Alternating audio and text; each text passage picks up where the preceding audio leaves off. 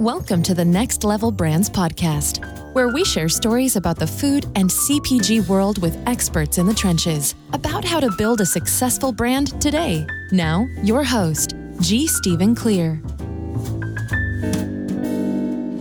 Hello, everyone. Thanks for joining us today on the Next Level Brands podcast, brought to you as always by the crew at nextlevelbrands.com. If you have a growing firm in food, beverage, or health and wellness, check out the services offered at nextlevelbrands.com. Workshops, founder coaching, fractional marketing and sales resources, and a whole lot more. More information available at nextlevelbrands.com. That's next with 2 X's. Take your brand to the next level with Next Level Brands. Hi, I'm Steve Clear. We have another edition of our round 2 shows today. Now, round 2 is where we go back and catch up with a guest and their company to see how things have changed in the ensuing time. Today, I'm super excited to be joined by Will Nitze. Will is the founder and CEO of IQ Bar, a Boston-based brain and body nutrition company. After studying psychology as an undergrad, Will became fascinated with the human brain and how it functions. Then in his mid-20s, he experienced chronic failings with his own brain, including daily headaches, that he traced back to a high-carb diet. By eliminating staples like bread and pasta, he staged a full cognitive recovery. In 2017, after failing to identify ready-to-eat products that matched his new regimen, he began tinkering in his apartment kitchen on a protein bar that optimized brain and body nutrition. After countless iterations, he launched a successful crowdfunding campaign and incorporated IQ Bar. While the product has long evolved over the years, Will's mission of empowering doers through better nutrition has never wavered. IQ Bars are now sold in over 7,500 U.S. locations and all major e-commerce platforms. Welcome back to the program, Will. Thanks for having me. It's been a hell of a ride. It has. That's yeah. And as we were saying pre-recording, last time I talked to you was pre-pandemic. Oh yeah. Pre-precipice of World War III and pre a lot of things. Yeah, exactly. Why don't we start there for the benefit of folks? When I first spoke to you, it was pre-pandemic. There was a lot of whipsawing, a lot of things changed, a lot of the challenges, personal challenges and whatever else that were going on at the time, supply chain challenges. You were sailing into the pandemic. How did it affect you? How did it affect the company? Yeah, it was a weird, there were certain businesses where you're dead in the water. Like if you're a restaurant, you're dead in the water. There were certain businesses where it was perversely good, just from a pure business standpoint, right? If you sold toilet paper or hand sanitizer, yes, it was objectively a positive pure business development, or Zoom or Peloton or whatever. And then there was everyone in the middle where it was like good in some ways, not good in other ways. And net, you either came out ahead or not ahead. And I think, so for nutrition bars, the category slowed down in brick and mortar for sure, but e-commerce dramatically outpaced, like the rise in e-commerce dramatically outpaced that brick and mortar slowdown. Right. Net for us. And I think that's partially, that's highly contingent on your business model, right? If you have a large e-commerce presence, you can come out net positive there. And if you don't, you won't. So maybe that speaks more to our business model and our omni-channel breakdown than it does about the category of nutrition or protein bars. But that was the case for us. And so we actually grew in the pandemic quite a bit while trying to figure out, okay, what does the future of brick and mortar look like? And what are the trends going to be in brick and mortar? And, there's just all these weird implications of the pandemic. Like people don't want to touch single bars. You don't want 10 hands going in one box. So, okay, maybe you want to try and shift to multi-packs, just little ticky-tacky things like that. But probably the biggest thing. So that was like the business, revenue-based implications. But the biggest things were supply chain related. And it was just insane that the queue of cargo ships in the LA harbor down to the queue of containers sitting in the Chicago rail yard down to, there were certain things you quite literally could not get. Sort of like now with the Russia-Ukraine thing with sunflower oil. Sunflower oil. Yep. Yeah. But back in the pandemic, it was like you could not get certain things, inulin, allulose, like there were just certain things. If your life depended on it, you could not get it, which was just wild to me. That's a wild dynamic. If you have a product that has 10 inputs and then all of a sudden one of the inputs is literally not procurable, what do you do? So anyway, it was just a really, really bizarre time we had brought, so we were actually okay on the out of stock front in 2020, but 2021, things just got crazy, like worse than 2020. And I don't think we were fully in stock a single day in 2021. Well, We had stock, but just never had a period where all SKUs were in stock. Right. We learned a lot about the fragile nature of just-in-time manufacturing or just-in-time supply chain. But there was this thing of it, if it wasn't an ingredient you needed in the formula, it was the packaging or something as silly as cardboard. It's like, are you kidding me? I have all the product sitting here. I have no cardboard. I have no boxes to put it in. What's good? And then if I do put it in a box, it's 2 weeks for a truck to show up. How does that work? And that's still rippling through some. Now it's getting better. And, the last few weeks, I've had some conversations with people in the packaging business about how they're looking, and they're saying, hey, it's going to be okay. Let's just hold our breath a little bit, get through Q4, but we think it's kind of calmed down. It's well, I sure hope so, because it was a rough ride. We had 5 million wrappers stuck in the rail yard in Chicago. We could not get them.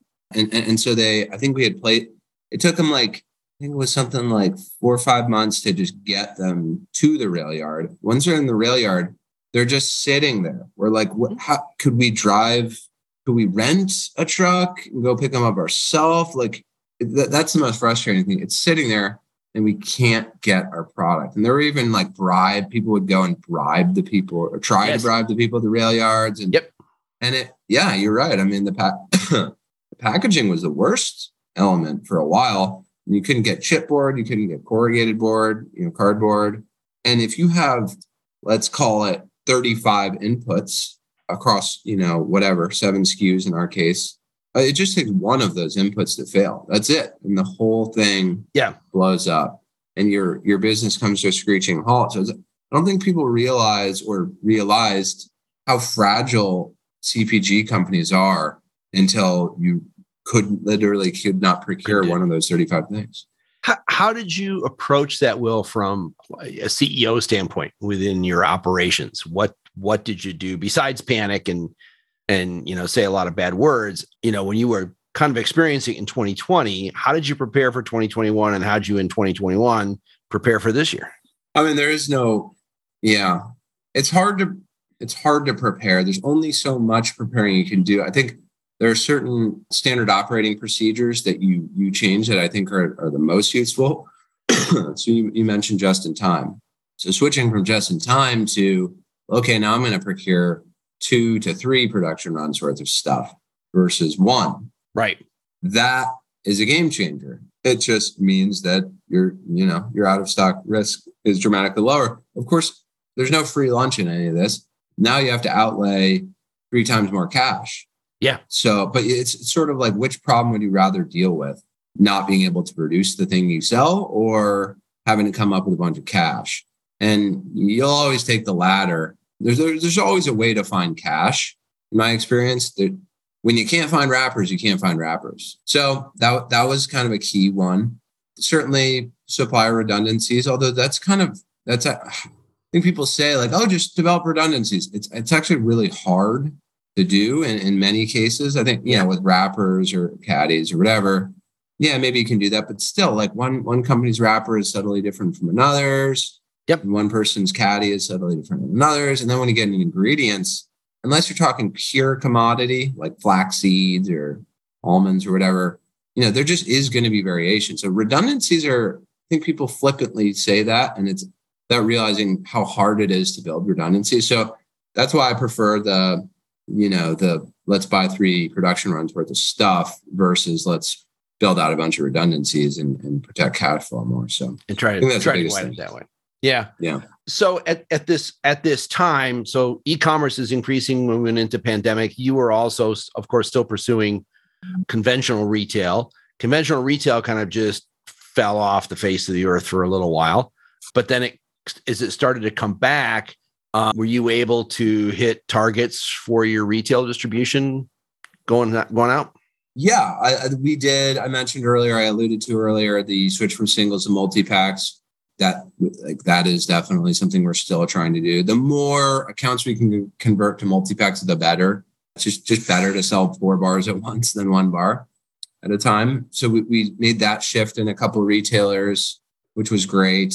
But yeah, I mean, like Walmart, for instance, which is one of our biggest accounts, still got really good traffic. I think they've seen a slowdown in clothing and things like that. But through the whole pandemic, they had people, no one stopped going to Walmart, for instance. And so we were able to do well. And, Wegmans, same with Sprouts. Oh, yeah. And then, we launched in Sam's Club, and that was our first club launch. And that was really great. Totally different dynamic, as you know.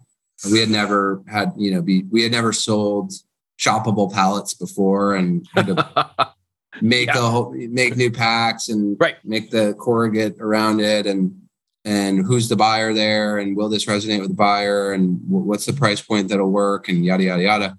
And that was, a great development because we did it and succeeded at it. So that's the other thing. It's like, forget the pandemic. There are all these things you'd have to develop learnings on anyway, that are like irrespective of the pandemic. But now you're having to do it. And that's like this X factor. Although now, I think by now we're kind of out of it. So that's subsiding. But there's always something, right? Now it's price increases. Yeah. Inflation. Yeah.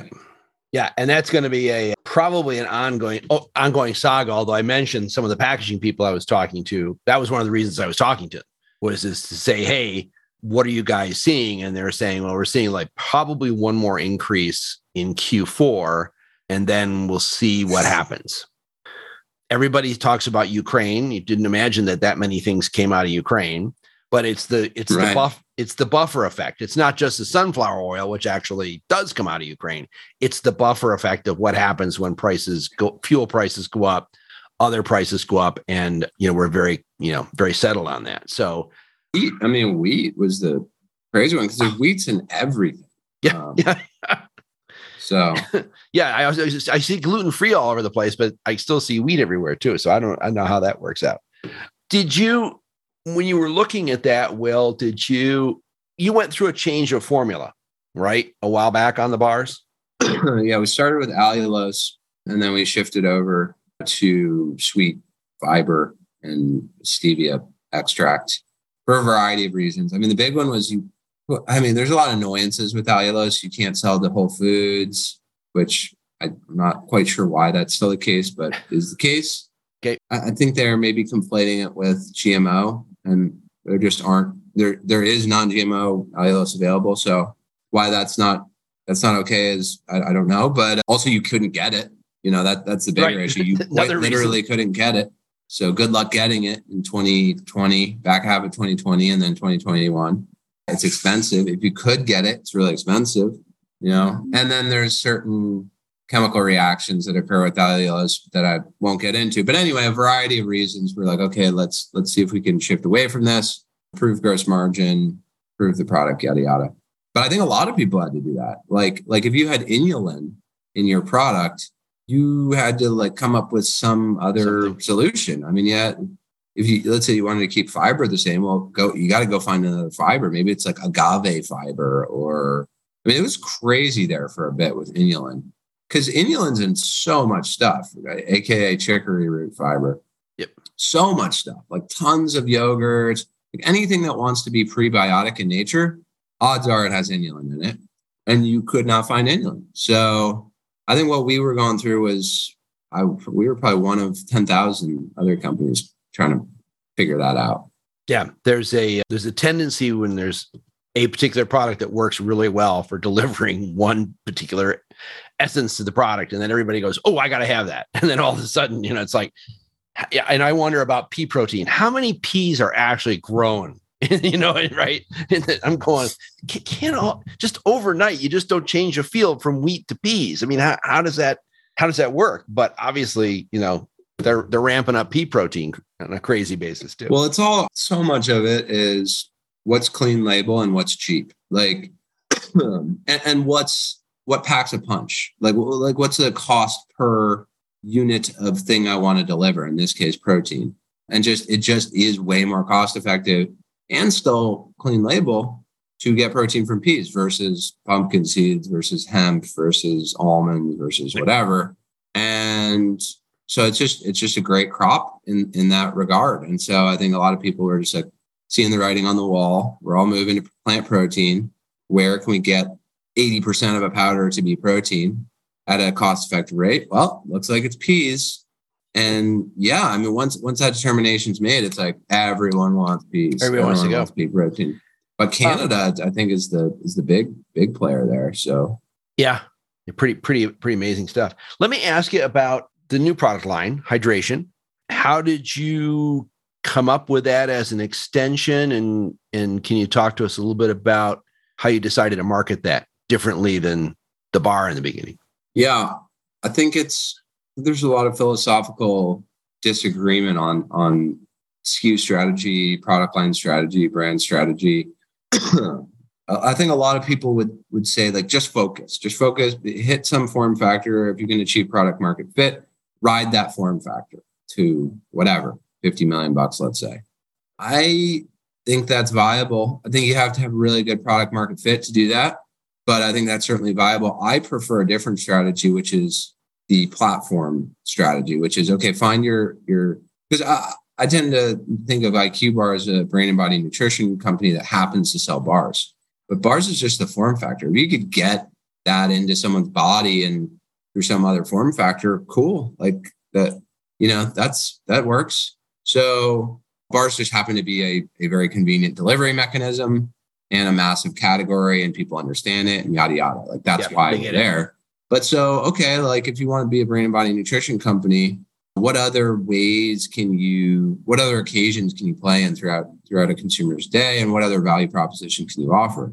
And which of those occasions and value propositions are coherent with our broader mission of improve the way your brain and body works? So hydration is so satiation is bars, right? Just I'm going to snack on something and that should be healthier than not healthy. And then the same goes for hydration, right? Highly, highly relevant to how you perform on a daily basis. Mm-hmm. Anyone who's, just try not drinking water for half the day and see how well you think, but or let alone exercise. So, and then, why the form factor of a powdered stick pack, similar to the bar thing. It's like, okay, what, want to get XYZ nutrients into the body, in this case, sodium, potassium, and then certain brain nutrients, that magnesium L-threonate, the trademark being Magtein, and then lion's mane. Okay, I want to get all those things in your body. Well, what's a good delivery mechanism? Liquid IV had really paved the road on that form factor, the powdered, and I guess kind of Crystal Light and other people before them, but they really blew it up in the hydration context. So it's like, cool, they did that. The unit economics are great because you're shipping powder. It's very light. Not glass and water. Yeah. So we'll do that. That'll be the form factor. But again, you're just working backwards from the same mission of how do I get these certain nutrients into your body? And then it just so happens that a convenient form factor in that case is a stick pack powder. And when you decided to launch that, Will, you decided to do it strictly e-commerce? Yeah. And so that's kind of like the hybrid between the focus and platformize models. Because if you wanted to like really platformize, it's like, okay, we'll put this in brick and mortar and e-commerce, and maybe we'll sell it to this international party over here too, because they want in. And we said, okay, we don't really want to do that. We're a very small team, we're 6 people. We want to be healthily omni-channel on the bar front. And actually, probably most of our net growth will come from brick and mortar on a go-forward basis on that sure. form factor. But it took us like 4 years to get there. And we were majorly e-commerce weighted on bars for years. And now this is a new nascent product. And do we want to be omni-channel? Because omni-channel is just so different. They're the pack size, type, dimensions, what's on the pack, all that. If you're truly optimizing for, let's say, e-commerce over here or brick and mortar over there, adds so much complexity. And so do we want to add that complexity? We're already adding complexity by having 2 product lines in the first place. We want to add like sub-complexity under one of those. And basically we just said, no, why do that? And it's also just a different category. Like it's hard to have a really fast moving, drinks, ready to drink drinks, coconut water, right, Coca-Cola, whatever it is. That doesn't translate to stick pack powders. No one's like, that's not like a really fast moving thing on the shelf because it's a delayed gratification. You're not drinking it then and there. It's a more thoughtful purchase. Anyway, it's just different. It doesn't map as well to brick and mortar. So that just made the decision process easier to just go e-com on that. And if you were going into brick and mortar, where would you sell? I mean, who would buy? I mean, is it supplement buyer? Is it would you be in the drinks section hanging on a J-hook or what? How would that work? No, it's like there's, I don't know what the exact set is called. It's a hydration set. Okay. But it's, it's Liquid IV, it's BioSteel, it's Noon, that's right. Yep. And I think like Tangent, yes, I think it's supplements in most cases. Like to the right of that, I'll be like collagen powders and protein powders. And right. So that is the world you're living in. But it's weird because it's like a food, or food/drink or a supplement. It's like you're kind of straddling that. So that's why it's just kind of a weird category. But yeah, it's just a way different ball game than a bar where you can like buy it, peel it open, eat it on your car ride home, whatever. There's more of a process to it. So it just maps better to e-commerce, in my opinion. You mentioned the team, and you're a lean team, still a lean startup, as it were. How did you build the team out over the last couple of years? And and the whys? Why did you choose some expertise and stuff and not others?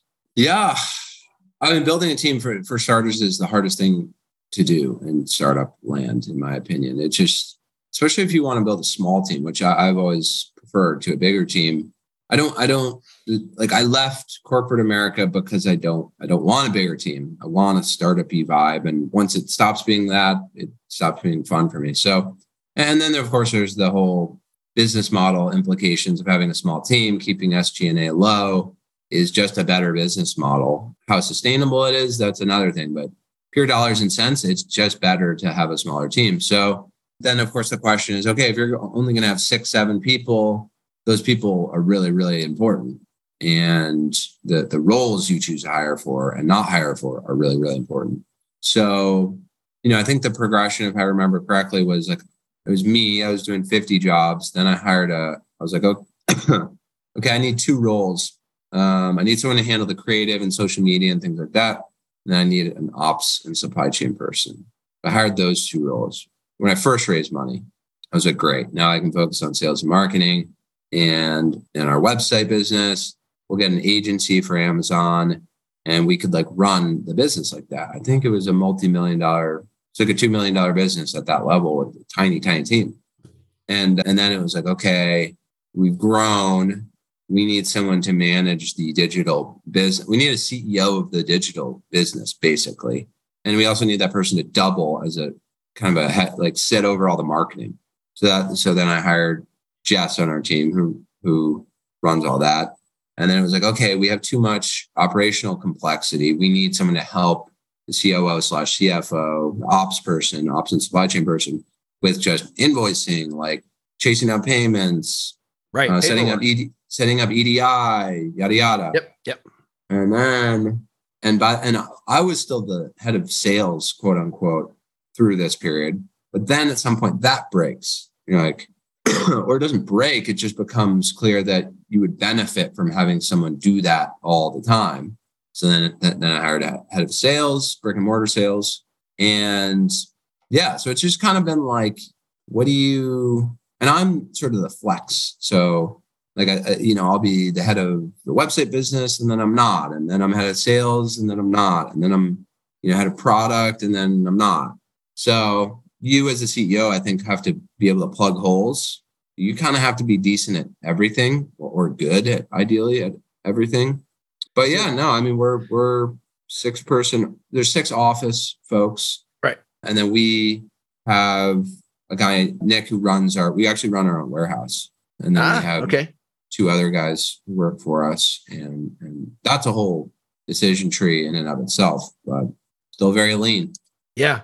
Is there trepidation when your sales VP of sales or main sales hire goes and does a major account call without you? Ideally not. No, I mean, there's always that's also one of the really, really hard things about being an entrepreneur is every entrepreneur is kind of a control freak. And like yes, you would always say something different than anyone would say something. Doesn't mean you would say it better. It's just everyone has their own predilections and preferences of positions to take, ways to word things, yada, yada. So I think, maybe at first, but then you see results and you also just don't have the time. You're like, I don't even if you can go do that thing, there's some pretty good result. Great. Cause I literally don't have the time to do it. Right. So you're sort of even forced into delegating at some point. But I mean, look, we just did a Costco roadshow where we were selling at 4 Costco locations as sort of a pilot. I was there. I was on the floor. I was there 11 hours a day. So I'm still doing the nitty gritty stuff to close accounts or to do my part in closing accounts. And probably will be, for another couple of years. So it never fully goes away. No, you can delegate, but that doesn't mean it's all, it's probably one of the harder things for scaling a CPG company is, you need the founder, you need the founder's passion, the founder's vision, the drive, the energy, whatever.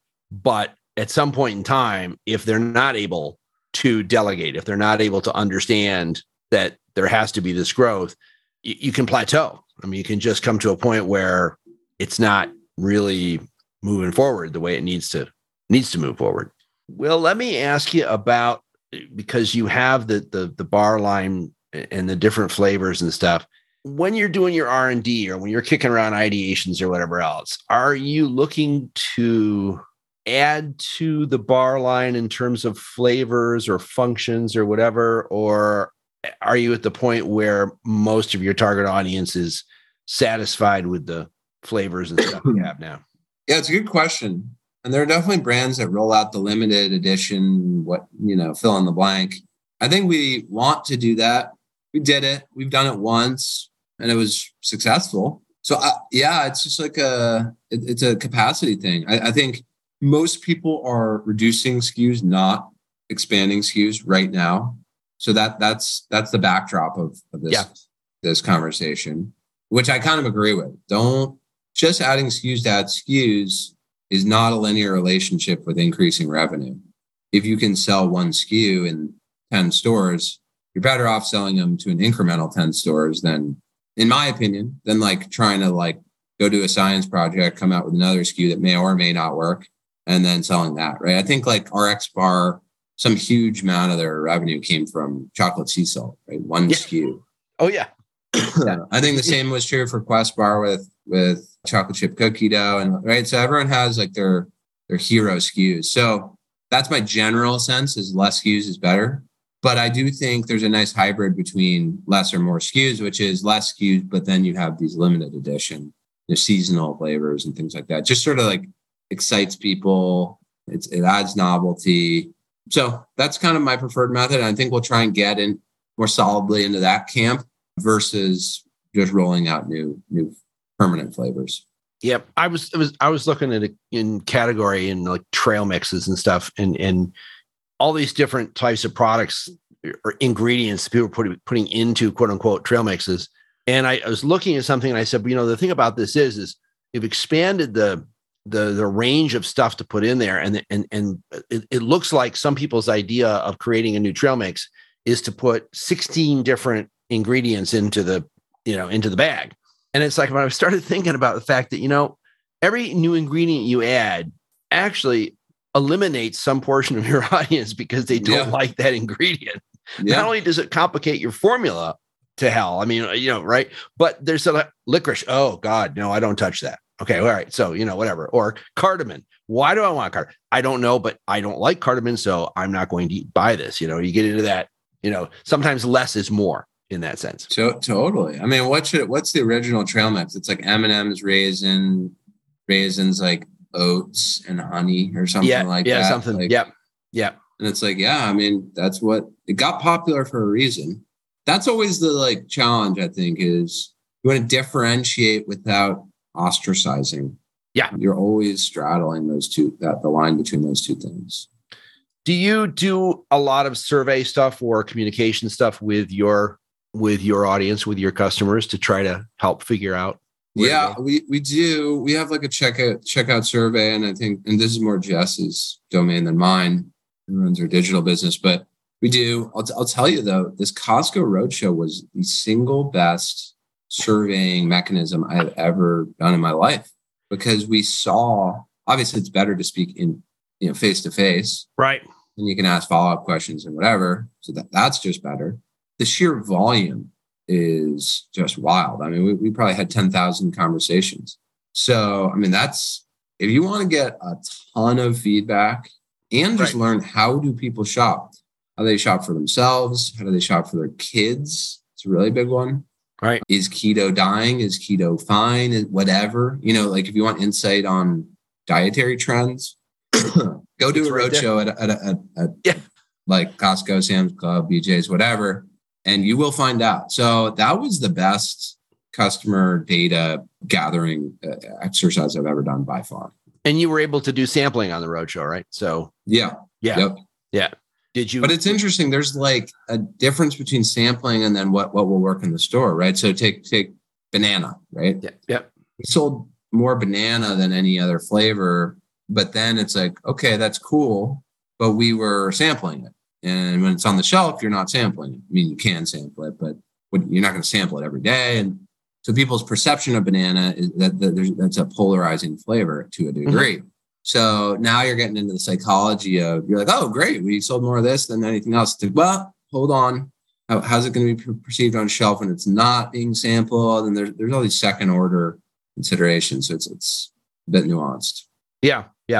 It's the old new Coke story of, new Coke tested fine against old Coke, as long as, they didn't tell people that it was old Coke they were testing against. As soon as they did that, it came back differently. So it's like, another cola. Oh yeah, I like this one better. Yeah. But my classic Coke. Oh no. That's still really the best.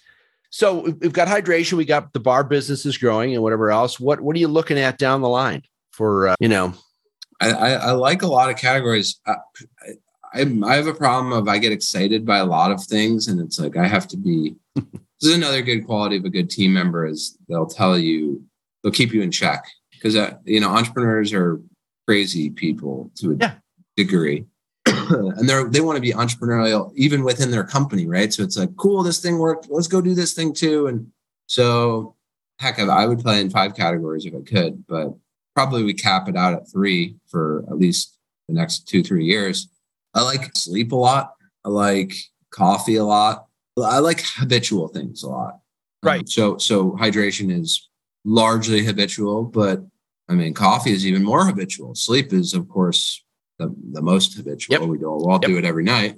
And so, I'm kind of trying to look at like, okay, what are the things relevant to the brand? Again, they have to be consistent, coherent, zero sugar or next to zero sugar, keto, clean label, vegan, yada, yada. All has to work the same dietary plane, has to be relevant to the brain and body performance, and then has to be a good category. And so anyway, those are 2 that I'm really interested in, is like instant coffee or other forms of coffee, and like a sleep gummy or tab or whatever. Yeah. Something that works in that realm. There has been, I mean, not just because of the pandemic, but there has also been, since when I first started consulting with startups, I worked with a cognitive nutrition bar, which was a great formula, awesome stuff. But the person who was pushing it forward had mission down, but not business. So it was like, this is kind of, there's really ways you can't do this because of X or whatever. But it's like, no, we got to stay on the mission.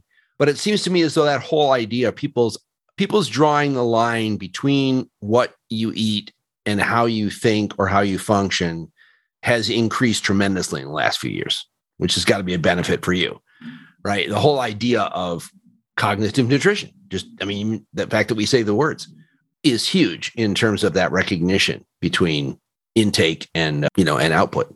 Yeah. And I think beverage is always a couple of years ahead of food. So we used to, like, coffee, right, is the classic example. You drink coffee, you think better. We all know that. People who drink coffee do it every day. So there's when you're dealing with things like stimulants, in this case, caffeine, it's quite obvious because there's this physiological response, and it's just, you can't deny it. Like, there's a euphoric feeling when you have coffee, and you quite literally type faster and all that. And so those dots are easy to connect. The nutrition piece, less so. So it'll always, like, lag that a bit. But yeah, I think over time, anyone who's cut carbs out of their diet or lowered their carb intake, ate more fats, just taken broad strokes, made broad strokes changes to their diet, can sense that they feel better, they think better, and all that.